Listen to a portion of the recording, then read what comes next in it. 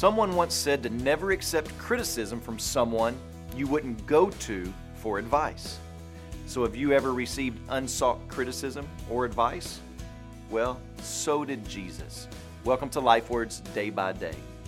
John chapter 7 verses 4 and 5 say, "If you do these things, show yourself to the world, for not even his brothers believed in him." How are you going to be known, Jesus, if you don't get your name out there onto the biggest stage? If you really are a miracle worker, do something big and dramatic. That is, if you really are who you say you are. Jesus' brothers say all of these things because of one thing: unbelief. It's not that they didn't believe Jesus could do amazing things, but they did not ascertain the significance of who Jesus was and his mission. They didn't entrust themselves to him entirely because they didn't know his real identity. Because of all this, their way of thinking was worldly.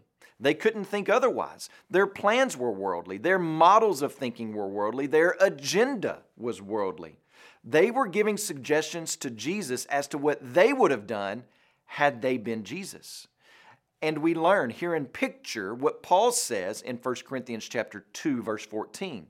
The natural person does not accept the things of the Spirit of God, for they are folly to him, and he's not able to understand them because they are spiritually discerned.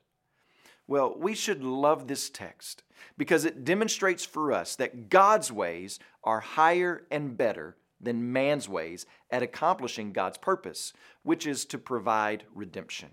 And we live this truth out not by second guessing or running ahead of God's plans, but in simple trust as today we trust his ways and wisdom in accomplishing the spread of the news of his redemption to all the world. It can seem like sometimes that his mission is stalled, but it isn't.